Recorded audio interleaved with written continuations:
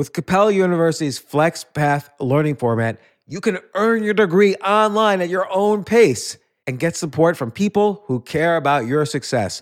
Imagine your future differently at capella.edu.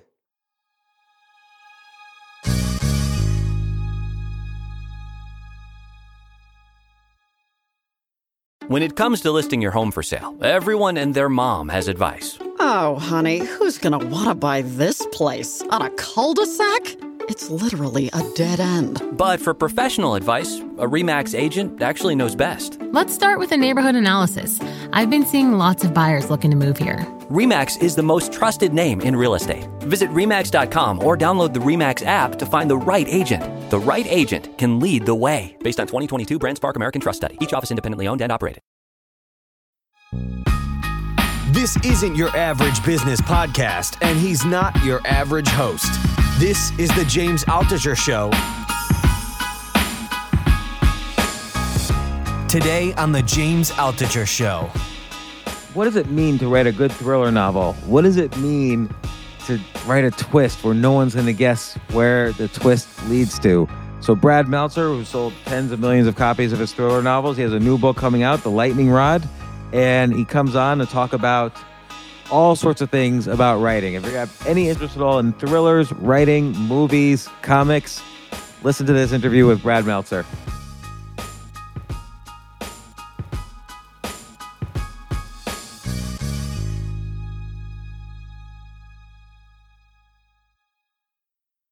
In comics, stories have a 3-act structure, act 1, act 2, act 3, basically, right? There's beginning, there's a middle, and there's the end.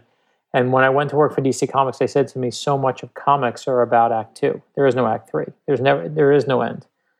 Which, as a novelist, I'm like, I can't do that. That's why my comic stories are always self-contained, beginning, middle, end.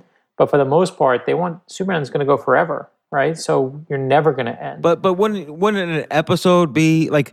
Let's just take the Superman TV show from the 50s. That always had a beginning, a 3-act structure, a beginning, middle, right? end. Because they never had an arc over a whole season. They were just a 50-minute episode. That's absolutely right.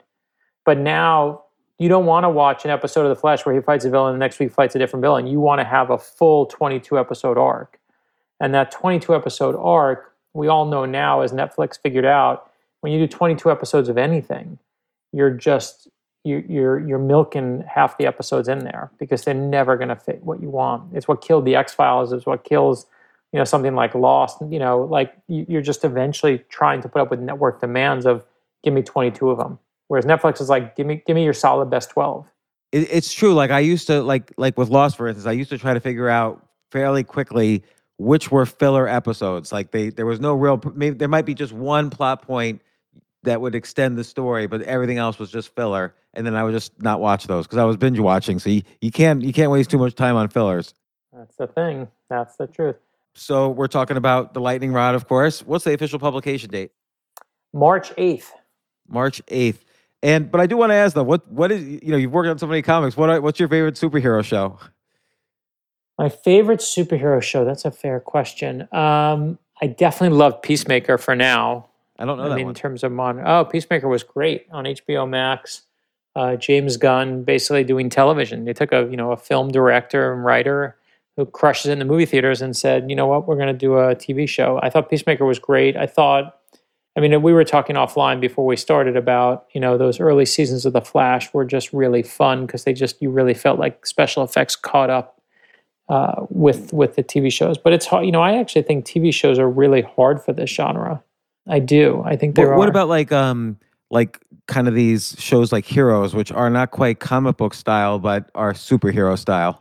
The funny thing about Heroes, what no one realizes, they were comic books. The two of the writers were friends of mine on Heroes, Michael Green and Jeff Loeb. They basically both wrote for Smallville and then wrote in comics. Jeff wrote more in comics than anything else. And two of them are two of the best writers in the genre. And, I remember watching Heroes and being like, oh, I know what they're doing. It's an homage to, this is an X-Men issue. This is a so-and-so issue. I remember that storyline and talking to them being like, yeah, you get it. But it was that to me was actually America's first taste of a comic book genre without realizing they were getting comic books. Right. But those were comic books. Yeah, and then it seems like there was a lot of knockoffs of heroes. That there was like alphas, and then there was Of like then course, there's because it like worked. ironic takes on heroes. Like I forgot the one that's on Netflix now. The Like The Boys. Boys, I love The Boys. The Boys is Eric Kripke crushing it. He's an amazing writer. Did Supernatural for many years, and now is I think. And The Boys comic was spectacular. Was Derek Robertson and Garth Ennis killing it. Do you think new writers now, rather than getting into, let's say, the thriller genre like you did when you started writing, do you think they're going straight to TV? Because I mean, like take a show like Travelers on Netflix. Time travelers are coming back from the future to change things so they could save the future. It's like a good idea for a series, but it would have been great as a novel as well. But I don't see stories like that in novels anymore. I just see them on TV. I think two things have happened. One is in the comic book world, someone once described comic books for DC and Marvel that the comic books themselves, forget about television and film and everything else, that comic books were the R&D, right? It was the research and development. That's what comic books were. They figure out what works, and then TV and film says, oh, you did 100 issues. These are the 5 best, and these are the other 5 best. We'll take these. And they took them. And if you look at the films, I mean, I'm speaking to you the week before, days before the Batman comes out, and people are already buzzing with, is it going to be year one? Is it going to be this story? What is it going to be? Darwin Cook's ego? Like, what are they taking from to help them stitch together this movie? Because every movie, whether it's Endgame or even Spider-Verse and Spider-Man, was taking from some storyline that was R&D'd in comics and then either improved upon or built upon or expanded upon. But that's always the setup of the way comics have worked. I think what you're seeing now, to your point, with novels, there are spectacular things that are coming in novels. It just takes Hollywood a couple of years to find them. I mean, you're saying, "Oh, I didn't see it," but that's because you just saw Hunger Games, even though that was many years ago now. But it's not like it comes. Hunger Games had 3 books out before they had the first movie out, and so it takes Hollywood a while to kind of catch up on it. So the Lightning Rod, which is sort of a sequel or kind of is a sequel to the story you started in Escape Artist, same characters.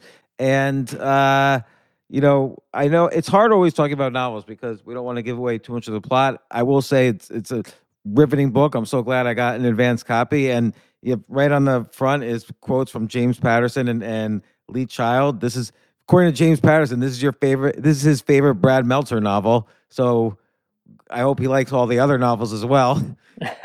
My wife we were very happy with that quote. When James Patterson gives you a good quote, that's the one time you get to impress your relatives. Yeah, because everybody, do you know him? Did you call him? I know him. I've met him. It's not like we hang out. But I know, just like I know Lee. I mean, again, the one thing that's good about thriller novelists especially is it is a tight community.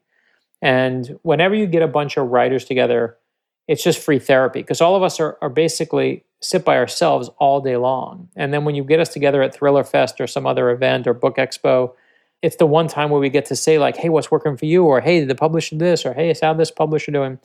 And so that's always fun to me. I'm a nerd, so I love that. I love getting to meet Lee Child or James Patterson, whoever I've been able to meet over the years. In fact, the first book that I ever wrote, The Lightning Rod, celebrates my 25th anniversary as writing thrillers of my first published book.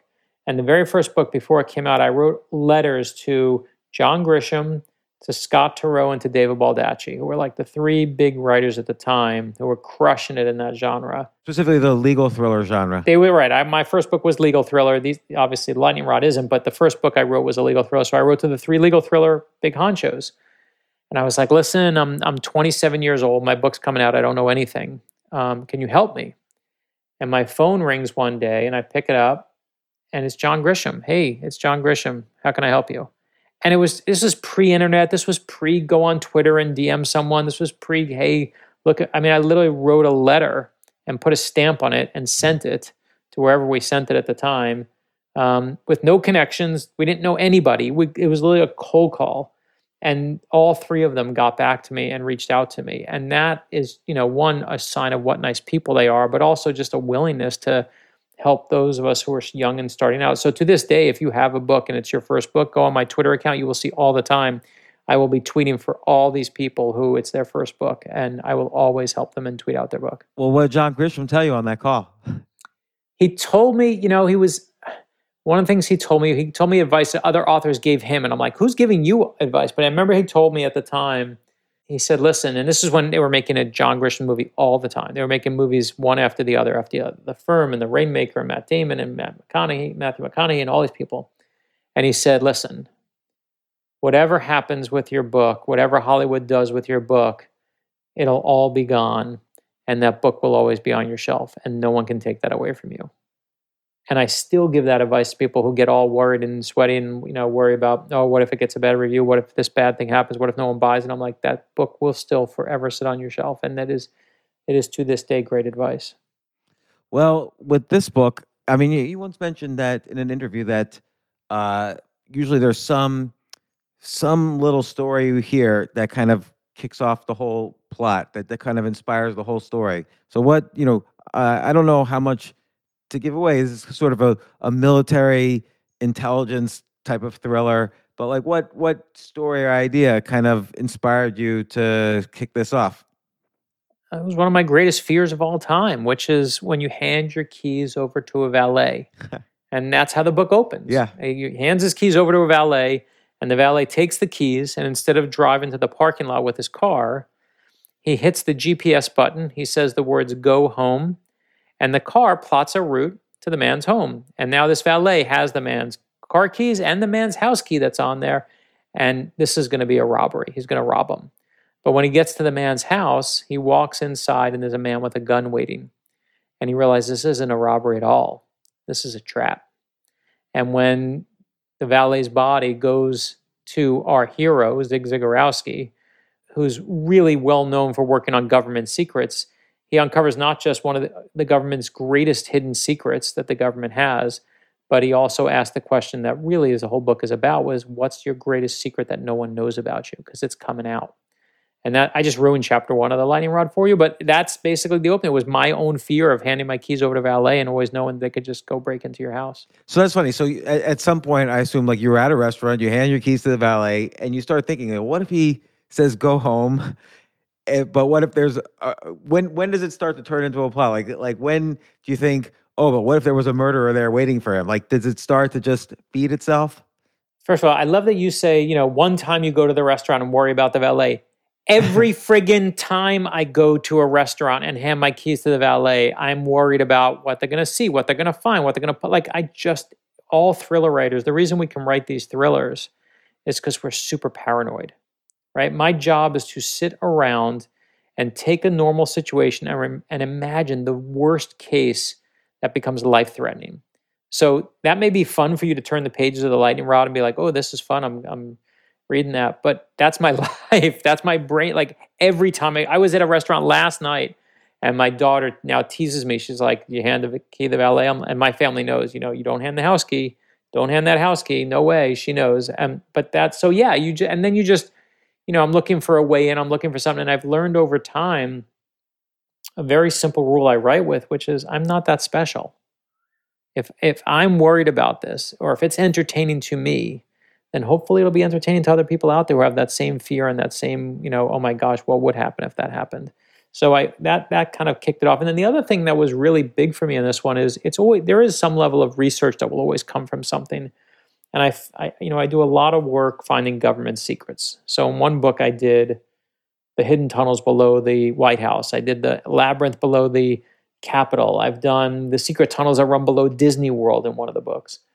But in this one, I found out that there were about a dozen secret government warehouses that the government has all across the country, strategic locations to deal with bioterrorism threats, whether it's Zika, whether it's anthrax, whether it's botulism or smallpox or even COVID now, so that if something happens, someone attacks New York, then they're going to have a push package ready within 4 hours in New York with the antidotes to whatever that is. They have cobra venom stored in one of these warehouses. God knows what that does. Like every imaginable disease, they have everything from drugs to get rid of pain to incubators, intubators, medical devices in these giant, super Costco-sized end-of-the-world warehouses. And they are hidden in places that are right sometimes in front of your face. And I was like, I need to go into that. I need to know where the warehouses are. I need to know what's inside them. And so when you're reading The Lightning Rod, you get to those last chapters and you're like, you'll see you go into one of the warehouses. What's inside there, I won't ruin the ending, but what you see in there is exactly what's really there. I didn't make it up. I just described what's really there. And that's the fun of the book. How'd you get into one of them? Well, the funny thing is so I'm so slow as a writer. I started researching this book 5 years ago. It was pre-pandemic. So they didn't have any problem saying, come on in. I had unprecedented access. It was back when they were under the CDC. I went to the CDC. I flew to Atlanta. I was in the headquarters in the mobilizing unit that watches all the warehouses. It was fine. If I tried to research this book today, I'd never get in anywhere. They're never letting anyone in there now after COVID. So it just wound up being the dumb luck that I was able to get inside to go to, experience them.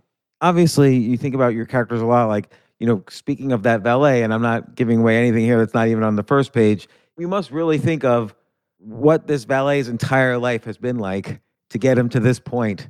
I don't want to say he's a minor character because he kicks off the entire book, but we only really see him alive for a couple of pages, as you mentioned. But he's got a whole story. Yeah. You have to, if I give you that plot, I can make up an easy plot that says, oh, look, a guy's in danger. He died. Chapter 2. But if you don't care about that character, who cares? Yeah. So I have to make you love that valet in 2 pages before we kill him. And you know exactly what he fights for. You know exactly who he fights for. You know exactly what he loves and exactly what he wants. And that's the key of every character. At least for me, is you have to know what they want. If you know what they want, you know what they're doing. So again, it's always hard to talk about a novel because I don't want to give away the details of the novel, but I am very interested in process. Like for you sit down, you have kind of this kickoff incident, you maybe have a vague idea of what the book's going to be about and what you're going to need to research and so on. But what are the beats of a thriller novel? Like what points do you have to hit when in order for you to say, okay, this is a thriller novel and I did a good job in terms of plot, characters, world building, the whole thing? Yeah, it's funny. When we first spoke, that first time we met, you asked me that question, and I never forgot it because you're such a process-oriented person. I remember you kept trying to say, like, what are the pieces to do it, as if, and it's funny. I know that there are pieces, right? I know that you can read books like Story. There's like books that will tell you how to break down a story in the 3-act structure and how to do it, and there need to be a twist at the end of Act 2. I don't follow any of that. I just don't. My body. My internal clock, I'm sure follows them, but I don't. I don't write by like, well, I've set up the character, I've given him backstory, now I have to kill him, now what has to happen? Now I have to have twist 1. Now I got to do twist 1, what happens now? Investigation time. Like I just don't, my friend Simon Sinek always, says in his great TED Talk, he says, every life is like a bullseye.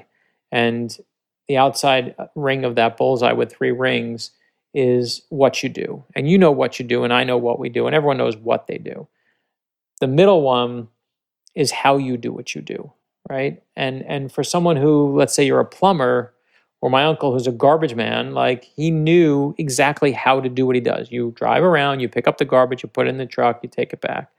But for people in the creative arts, even sport, how do you do what you do? How do you get so good at basketball? Or how do you write a novel? Like so much of it is just trusting your gut. How do you know when to give a good pass, make a good pass on a basketball court? Like you just know, like you just trust your gut that this is going to be a good one. And it's not, well, someone can't be watching and I have to make sure I have 6 inches or more, or it just, you got to trust it. And I trust my characters.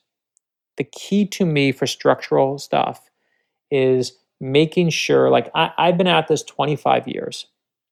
If you give me chapter 1, if I give you the chapter 1 I gave you, guy in a valet dies, and I can figure out chapter 2, I know how to build the boat while I'm sailing the boat. I'll figure it out as we go. But that's not a good book for me. Some people it is.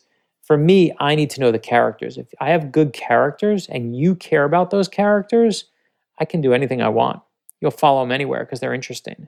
So I remember I plotted in the Lightning Rod, the first time you see Nola after one of those opening scenes, who's like our kind of like crazy wild child character. She's like this incredible, based on real research and these war artists that the government has on staff who paint disasters as they happen. The U.S. Army actually since World War I has had a war artist on staff painting, whether it's storming the beaches of Normandy, whether it's Vietnam or 9/11.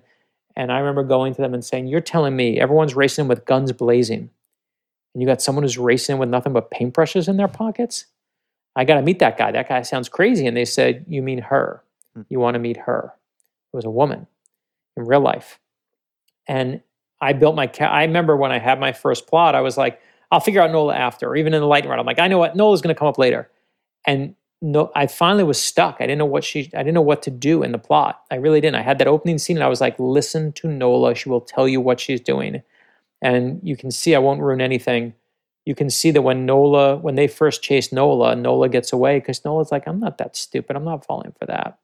And I just watched her. And I know it sounds totally crazy, but when your characters can take over and you're not plotting anymore, that's when it's most realistic.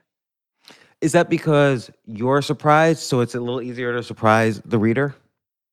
I think that's part of it. I think it's also, when you're, the guy who did Breaking Bad had this great quote I'll never forget, and I'm going to paraphrase him, although I just said I'll never forget it. But he basically said, no one believes coincidences in fiction.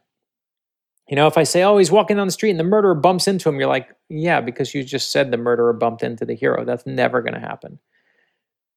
But if something goes wrong for your hero, whatever the coincidence is, a car knocks him out of the road, you believe all of that. That seems much more realistic. So the key is to try and find that balance that just leaves it feeling completely not, you don't want to ever feel the author's touch in the scene. You never, you're watching when you're watching a movie and you're like, that only happened because the author basically made it happen.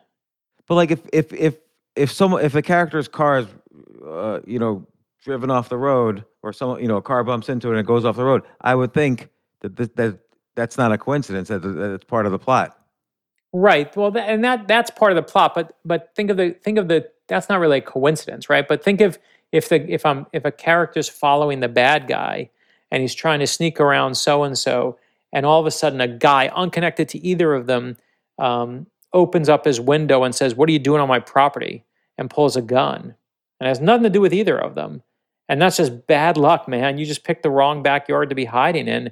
You're like, oh crap, everything just went really bad and really south really fast. And that seems more fun and realistic, at least to me. This is my personal preference. That's actually very interesting because I'm going to make an analogy with business. Let's say you developed a product, some new toy, and you showed it to a bunch of your friends, and they all said, hey, this is a great toy. We love playing with it. You're going to make $1 gazillion. That actually gives you no real information. So the analogy is that only if someone says, I really didn't like this, then you can ask, why didn't they like it? And they're going to tell you something real because there's a reason why they didn't like it. But there's a lot of reasons why people say yes. They might say yes because they don't want to hurt your feelings. They might say yes because they want to get off the phone with you and go back to what they were doing. They might say yes because they liked it, but who knows? But if they say no, and they're willing to tell you why, that's real information. That's not fake information. So I wonder, in general, if things going wrong in any area of life is the way to convey real information. Listen, I will tell you, when I have the same 5 friends that have been reading my books for 25 years, right? We were from when we're young, in our 20s. And the first thing I always ask them is, I don't say, did you like it? That's nonsense. The first thing I always ask them is, what parts didn't you like? That always gives me more. In fact, there's a great saying, I think it's Neil Gaiman. It's basically like, when you ask people what they don't like about your stuff, they are 99% right. When you ask people how to fix what's wrong with your stuff, they're 99% wrong. And he says it a little bit differently, but I think the saying is the exact same, which is, the one thing we all know is when it's crappy. And I always say to any upcoming writer, and I think this for nonfiction, for fiction, for anything you work on, and I think it for business too, is you give your idea to 10 people, you'll get back 10 different answers of what they think about it, but you have to find the 5 to 10% that they all have in common. And that's what's really wrong. Because some people just be like, it's too fast. Some people are like, it's too slow. It's all Goldilocks problems, right? Like, it's too big, it's too small, it's too rough. But when you hear, you can kind of read, you have to learn to read between the lines with what's wrong. And you'll hear like, oh, they don't understand why Zig is doing this. They don't understand why he's risking his life. Like, they can't all verbalize it. But that, when you see what they all have in common, no book is ever perfect. You just got to find what's really wrong with it and then fix that and then fix it again and fix it again. And I go through, 7, 8 drafts of a book easy. And I've been doing this 25 years. And I'm still doing that many drafts of a book because I'm just constantly trying to make it so that when you get to the end of the lightning rod, you go, oh crap, I'm so surprised by the ending, but I'm so mad at myself I didn't guess it. It was right in front of me who the bad guy was the whole time.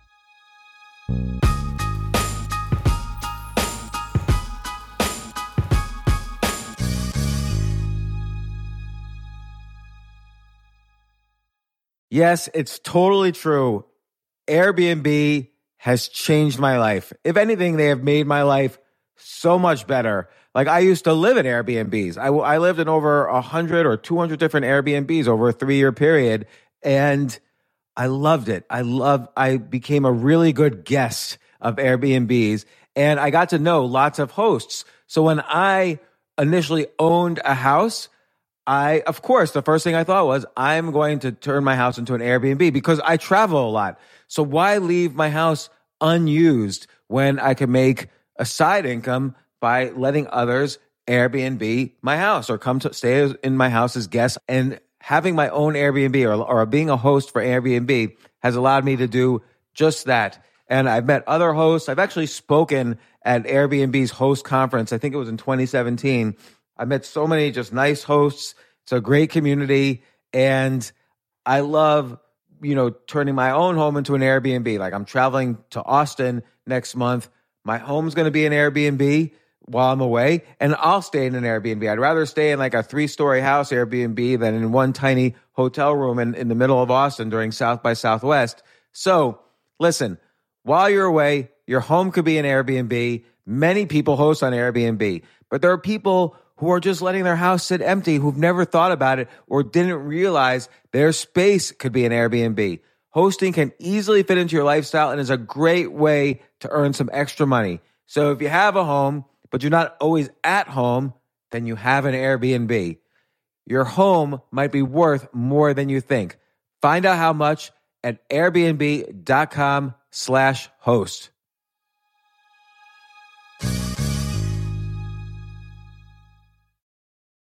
Daylight savings time is starting up again. Okay, podcast is over. That's all you needed to know. But why do we have daylight savings time? Answer: to give us more daylight from March through November. By setting your clocks forward, it may feel like there are more hours in the day when we initially start daylight savings. But if you're hiring, it doesn't necessarily help you find qualified candidates for your roles any sooner. There's only one way to do that: ZipRecruiter. And right now you can try it for free at ZipRecruiter.com/James. ZipRecruiter works around the clock to find qualified candidates for you. Once you post your job on ZipRecruiter, they send it to 100 plus job sites so you reach more of the right people. This is such a brilliant idea for a business, and ZipRecruiter did it. So ZipRecruiter's smart technology also quickly scans thousands of resumes to identify people whose skills and experience match your job. I've used ZipRecruiter, particularly as a potential employee, and I still to this day get messages every day. James Altucher, would you like to apply to be VP of Entertainment at NBC or whatever? So there's just nonstop emails. Like, I got 5 or 6 emails today because a year ago I signed up for ZipRecruiter. So spring forward with a new hiring partner, ZipRecruiter, and find top talent sooner. See why 4 out of 5 employers who post on ZipRecruiter get a quality candidate within the first day. Just go to this exclusive web address to try ZipRecruiter for free. ZipRecruiter.com/James. Once again, that's ZipRecruiter.com/James. ZipRecruiter, the smartest way to hire.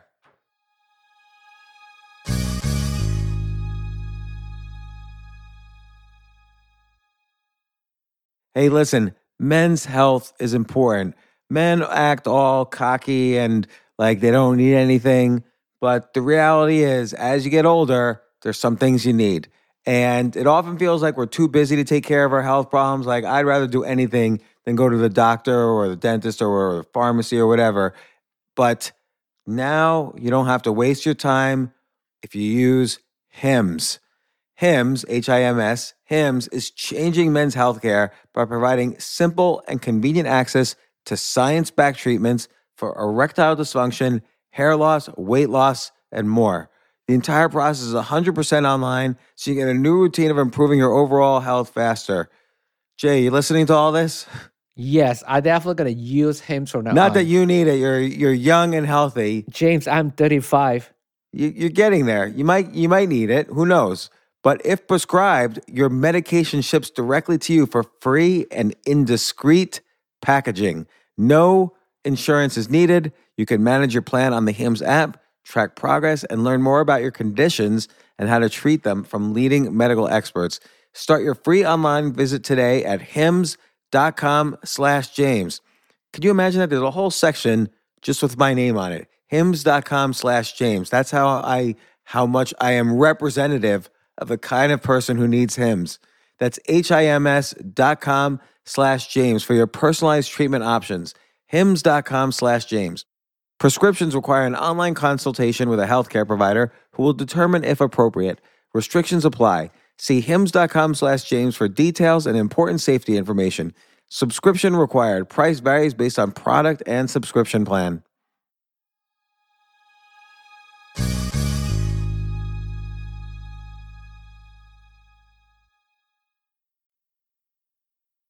How much of the overall arc of the story do you know in the beginning, and how much is kind of, like you say, given to you by the characters as you're writing? Yeah, I always know who the bad guy is. That's the one thing I know. Mm. I know who the bad guy is because if you're doing a whodunit, you need to know who to leave out of the room while the dunit is happening, right? I need that. Otherwise, I'm just making it up as I go. What I do make up as I go is kind of the way to get to the end. I did one book where I plotted the entire book out. And I was like, I got the whole thing. I'm just going to literally, instead of plotting 50 to 100 pages, I'm going to plot all 400 pages. It was so horrible creatively to work on that book. It was like playing paint by numbers. I was just like, okay, chapter 2, chapter 3. It was no fun. And I realized that at least for the fun for me is not knowing the end of the story. Why would you ever want to know the end of the story? And I would think that, I always kind of think that an audience, whether they're readers or viewers or listeners or whatever, they're like an X-ray machine. So if you know how the story is going to end, or every detail along the way, you can't really hide it from them. They're going to be able to figure it out. Readers are far smarter than the authors they read. I really believe that. And I think that it's so interesting. Like I'll have my plot, and I've never nailed it on the first try. I will tell you, I always take the plot, and I'm usually like, there's one part where they'll say, that doesn't seem like that was a fair game, you know? And I firmly believe if you read my book and you guess the ending, like you're as a reader trying to guess the ending, I'm as a writer trying to fool you. If you guess the ending, you win. If I guess the ending, I win. As long as we're both playing fair. So you didn't flip ahead, and I didn't just make it the butler who appears on one page and just, shocked it out of nowhere. So I'll always have friends who will like read it and be like, I don't know, it kind of came out of nowhere. So I'll put 3 more clues in. And then the next person who will read it, who I trust, will say, I saw it coming a mile away. I'll take one of those clues out. And then the next person will go like, oh, that was awesome. How did I not see it? And I know it's literally like that. You can put in 3 more clues or put in 6 more clues or take out 2 more. And it's like a recipe. You find the exact right spot. And we've all seen it. You know when you've seen that thriller where you go like, oh, that's the killer. It was right there on every page. How did I not guess it? But you're totally at the same time shocked. And it has to be in a good thriller, the perfect balance between I played fair as a writer and put all the clues there, and you still didn't see it.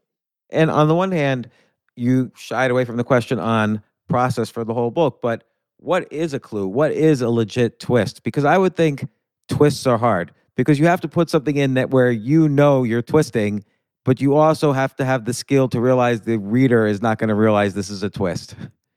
Yeah, no. And that's what I mean. Like, I know that I know that I'm doing something that is structural in that way that your brain needs, but I don't do it and say I need a twist here.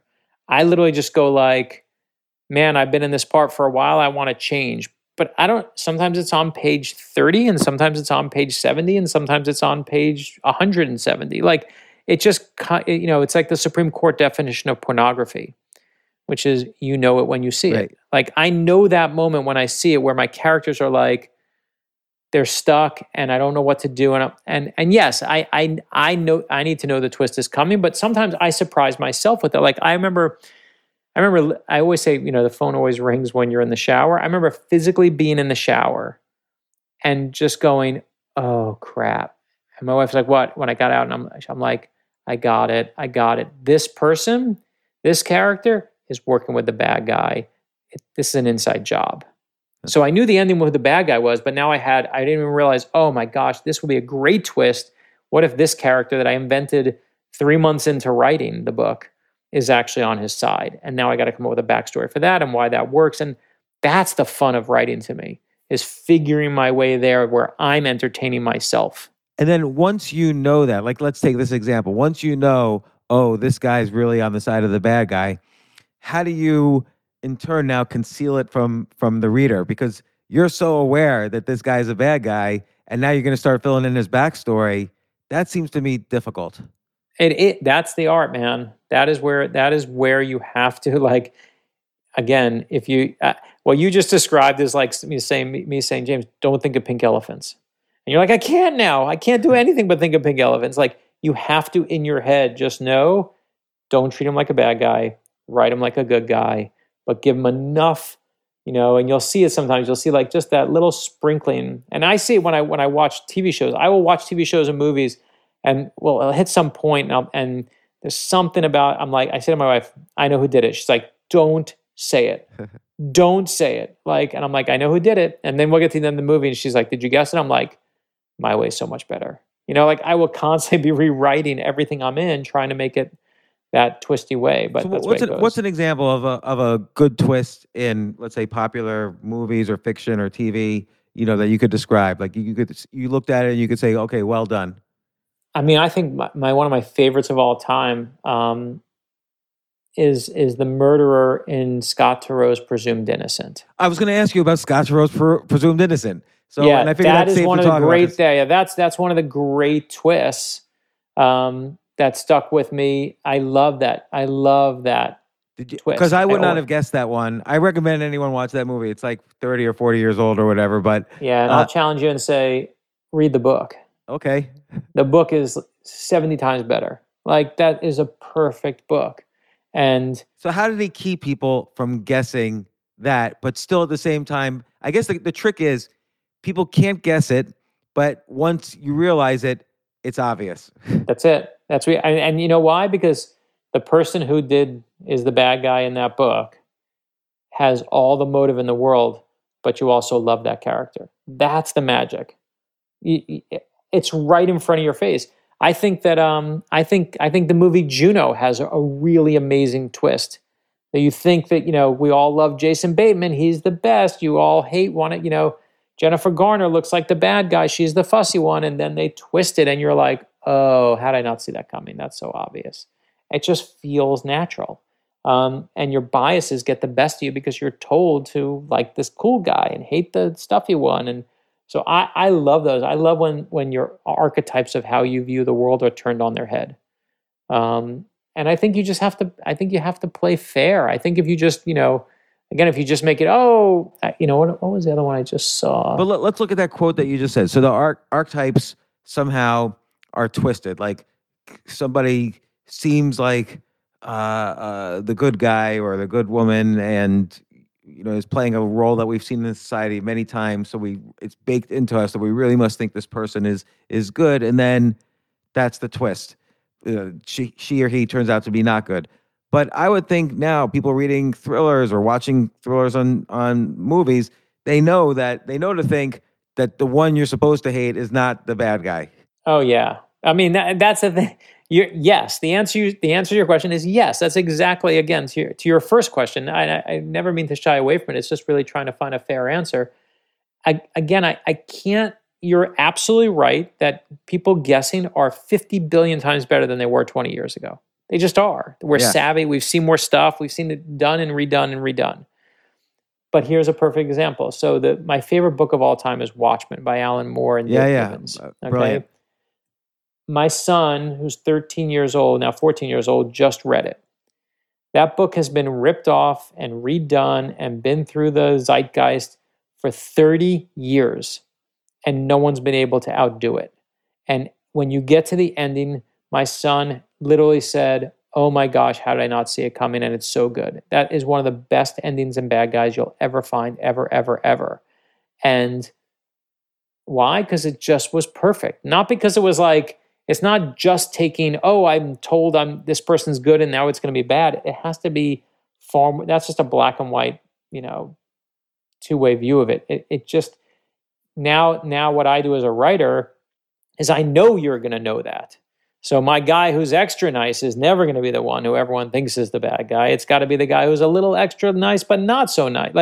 And you just have to build a better mousetrap. And we are, as thriller writers, always trying to build a better mousetrap because we got to fool you. So like in recent either novels or movies or comics or whatever, where's a good example of a twist that you thought well done? Let's see.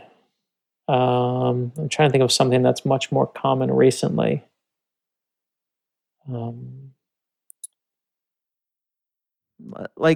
you can even pick like Lost or something like that. Yeah, no, I'm trying to think of something that we can actually talk about openly because everyone knows it. So I'm just trying to think of even in the Marvel world. I think that I mean, again, this is hardly a big one, but it's a blatant obvious one. Is the guy in Black Panther who works for the CIA, the guy who's in Sherlock and Fargo. Like that guy comes in, you're like, here's this little nebbishy guy coming into Wakanda. He's obviously the worst, right? We hate him by his existence, and he winds up being awesome. And they totally turned it, right? Or looking at something, I think a really good one is what's her name? Thanos' daughter is gosh, I forget her name. Middle ages hit me. Gamora. No, not Gamora. The sister, the other sister. Oh gosh, I'm blanking now. Every one of my friends is literally texting me right now, being like, "Dumbass, how can you forget her name?" Hold on, it's good. I have to stop thinking about it. Nebula, thank you, Nebula. Oh my gosh, what's wrong with me? So Nebula is, the right-hand person to Thanos. It's the biggest of the big ending. But who saves the day in the end? They literally earn that entire turn for her. They earn it. They make us love it. They make us love her. And even Gamora, to some level, is like kind of a bad guy and in league with the bad guys so you have to earn it. And when you earn it, it's spectacular in its payoff. And that's what I love. When you realize later on in the writing that, okay, this person is going to be aligned with the bad person or the good person or whatever in an unsuspecting way, do you then backfill so that there's little clues along the way and you make sure that they're not too obvious? Like how it... Yeah, no, that's what you do. You literally then you play Goldilocks. You a little too much, little less, just right. Like in the case of Nebula, like how or let's even take the case in Presumed Innocent, like, which again is so many years old that I don't mind spoiling it if you feel free to spoil it if you want. But how would you sprinkle in that, or how did you sprinkle in? I think you stay true. I think in those examples they stay true to the character. I think that or even as a perfect example, Black Widow. Here's even better. Let's go even more common. Black Widow and Hawkeye were both bad guys when they were introduced in the comics. They earned over time like that loyalty that made us be like, they can't be bad guys. They're the best. Scarlet Witch is introduced as a bad guy in Avengers 2, right? And she comes in now as everyone's favorite. Oh, we love Wanda. WandaVision. It's all the best. But they earned it, and you earn it by letting that character be that character. And you can see that when Wanda misses her love of her life, the great grief that she has undoes the universe. You're like, oh, that's totally reasonable too. You're not a bad guy. You're just a misunderstood person. I think that Killmonger in Black Panther, I'm just using these movies, one, because I'm a comic book person, but two, because I really think that they're just known by the average, just about everyone, is one of the things you have to do is you earn that and you follow it. So what's an example where it's been done poorly? What's an example where it's been done poorly? Well, one you know what, I can think of them. I don't like bad-mouthing anyone's work, but the same ones you hate are the same ones I hate. Like the ones where you're like, that's ridiculous, she would never do that, or that's ridiculous, he would never do that. I mean, it's always the same. So with stories that are like sequels, like this one's a sequel, do you start thinking in terms of like right now, do you start thinking about the next way you can use these characters? And yeah, I mean, listen, I never think of them as a sequel. Like someone said, yeah, you're right. By the way, I didn't read The Escape Artist. Right, you didn't read The Escape Artist. You read this, right? Like, it was no issue. Right. James Patterson said, this is my favorite Meltzer book. Like, I need to know that someone's going to pick this book up because he said that, and they're never going to have read anything before this, and that's okay too. Yeah. And so I purposely layer in everything you need. You can start scratch with it like you did. But I do think of what the next one is. The final scene of this book obviously very clearly has in mind something else coming, the same way the final scene of the last book has something in mind. And if you showed up for all of them, great, you get rewarded. And if not, it's okay too. I'm going to fill you in as soon as you start. Well, how do you think you've improved over the past 25 years of writing these? I mean, I think the thing that I improved at, if I improved on anything, is just, realizing that you have to always be improving. I mean, I really think for a while, I spent a little time, you can very easily start to believe you're really good at something just because you're selling lots of copies. And that is not a marker of being good at anything. That's just a marker of your sales. And I had at my kind of 20-year anniversary of doing this was like, great, I can keep doing this and they'll hopefully pay me to do this. But how do I actually get better after 20 years of doing something? When you're doing something this way, how do you actually improve? And the only way to do that is to kind of check your ego out the door and say, which of these books were the best and which of these books were not as good. And I'm going to do my best here figuring it out. And that's what I tried to do. I literally looked and figured out, okay, these were the 3 best books, I think, maybe 4 best books I've ever written. Now, what do they have in common? 20 years of doing this, what do they have in common? And I realized I was like, oh, they have the best characters. That's why these books are the 4 best. Like, without a question, I was like, don't start your next book until you have Zig and until you have Nola. And when you have those characters, then you can start the book. And I think that these books are so much stronger because I understand these characters so well. And I think improving, I don't think I got any better or any smarter or any wiser, but I was able to just not think that I was great. And therefore I found some room for improvement. I'm trying as hard as I can. So, during this pandemic, a lot of people, they were basically, as we know, everybody didn't go to work. They stayed home. Many people started pursuing their childhood interests or what they always really wanted to do. So what would you say to someone you started in your 20s. What would you say to someone now in their 30s, 40s, or 50s who wants to be a thriller novelist because they love thriller novels and they always wanted to have time to write one and now they do? What would you say how to start? What should they do? I would say, great. Well, you're welcome. You're in the club. I honestly, I love the guy. Remember the show Frasier? The father on Frasier, I saw this could be TikTok, BS information, but it said he was 60-something years old when he started acting. Great. Awesome. I love that. I don't think you have to be, if anything, the thing that hurt me when I was 20 is I didn't have the breadth of experience to write about. I just had what I lived up until I was 27 years old. I think it's great. I think it's fantastic. I think the only thing you have to do is writing is about persistence. I can tell you how to ride a bicycle. I can say, hold the handlebars and balance your center of gravity and go 2 miles an hour. And then you'll ride the bicycle and you can, James, you'll write all down all the things of how to do things. But until you get on that bike and pedal, you will never learn how to ride a bike. Mm-hmm. And that's how writing is to me. I can tell you, make a good character and then make sure you have a couple twists and make sure you know where you're going and whatever other the rules are. But until you sit down and type and get on that bike and pedal, so to speak, you're never going to write a book. So you just have to write a book and write 1 page a day. And if you write 1 page a day, you'll have a book in a year. You absolutely will by the numbers. The problem is what most people do is they go, oh, I'm not writing my page today. I'm gonna write 2 tomorrow. I'm gonna get really good tomorrow. No, screw it. I'm gonna write 3 on Wednesday, and then it's all gone. That is a good point. So, last question. I remember one time we were talking. I think it was you. You have a better memory than me, by the way. I've noticed in this conversation. But that's what writers do. You understand? We have to use everything so we remember everything.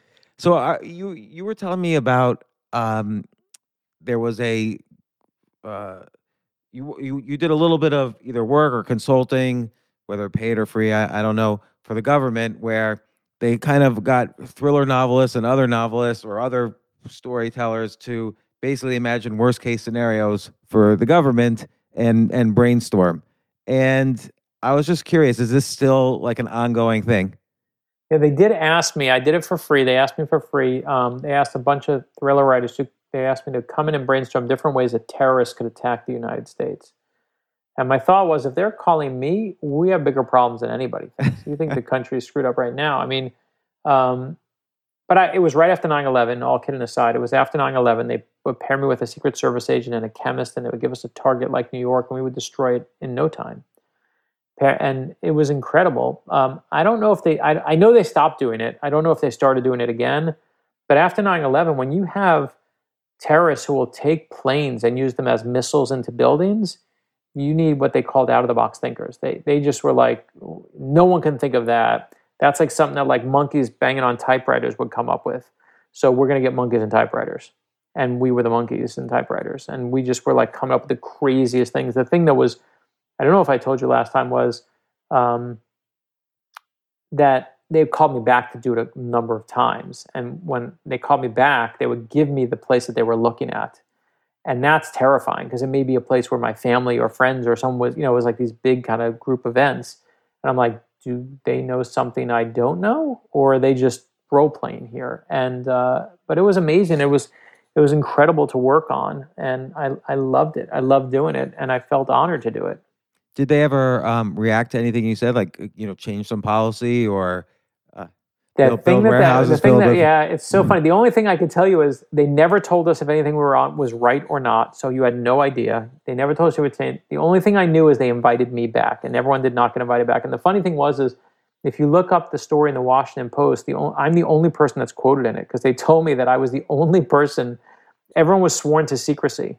And they said I was one of the only people who actually kept his mouth shut. So they let me be the one to go public with it. And they let me, I was the one who the Washington Post interviewed for it because they were like, you're the only one who followed our friggin' instructions. So that's why it's so hard to have a conspiracy in the government because everyone just wants to talk about it. That's funny. Well, look, Brad Meltzer, your new book, The Lightning Rod, excellent, was riveting to me. Like I said, I'm really glad I had an advanced copy. I feel privileged. You got Lee Child quoting it, James Patterson. Lee Child says Nola Brown is one of recent fiction's all-time great characters. Trust me, this is a terrific, compelling, unputdownable thriller. So it's true, and I encourage people to check this out. And Brad, once again, thanks for coming on the podcast and teaching us all a little bit more about what you do. I appreciate it. Always good to be back. Thank you so much. Thanks, Brad.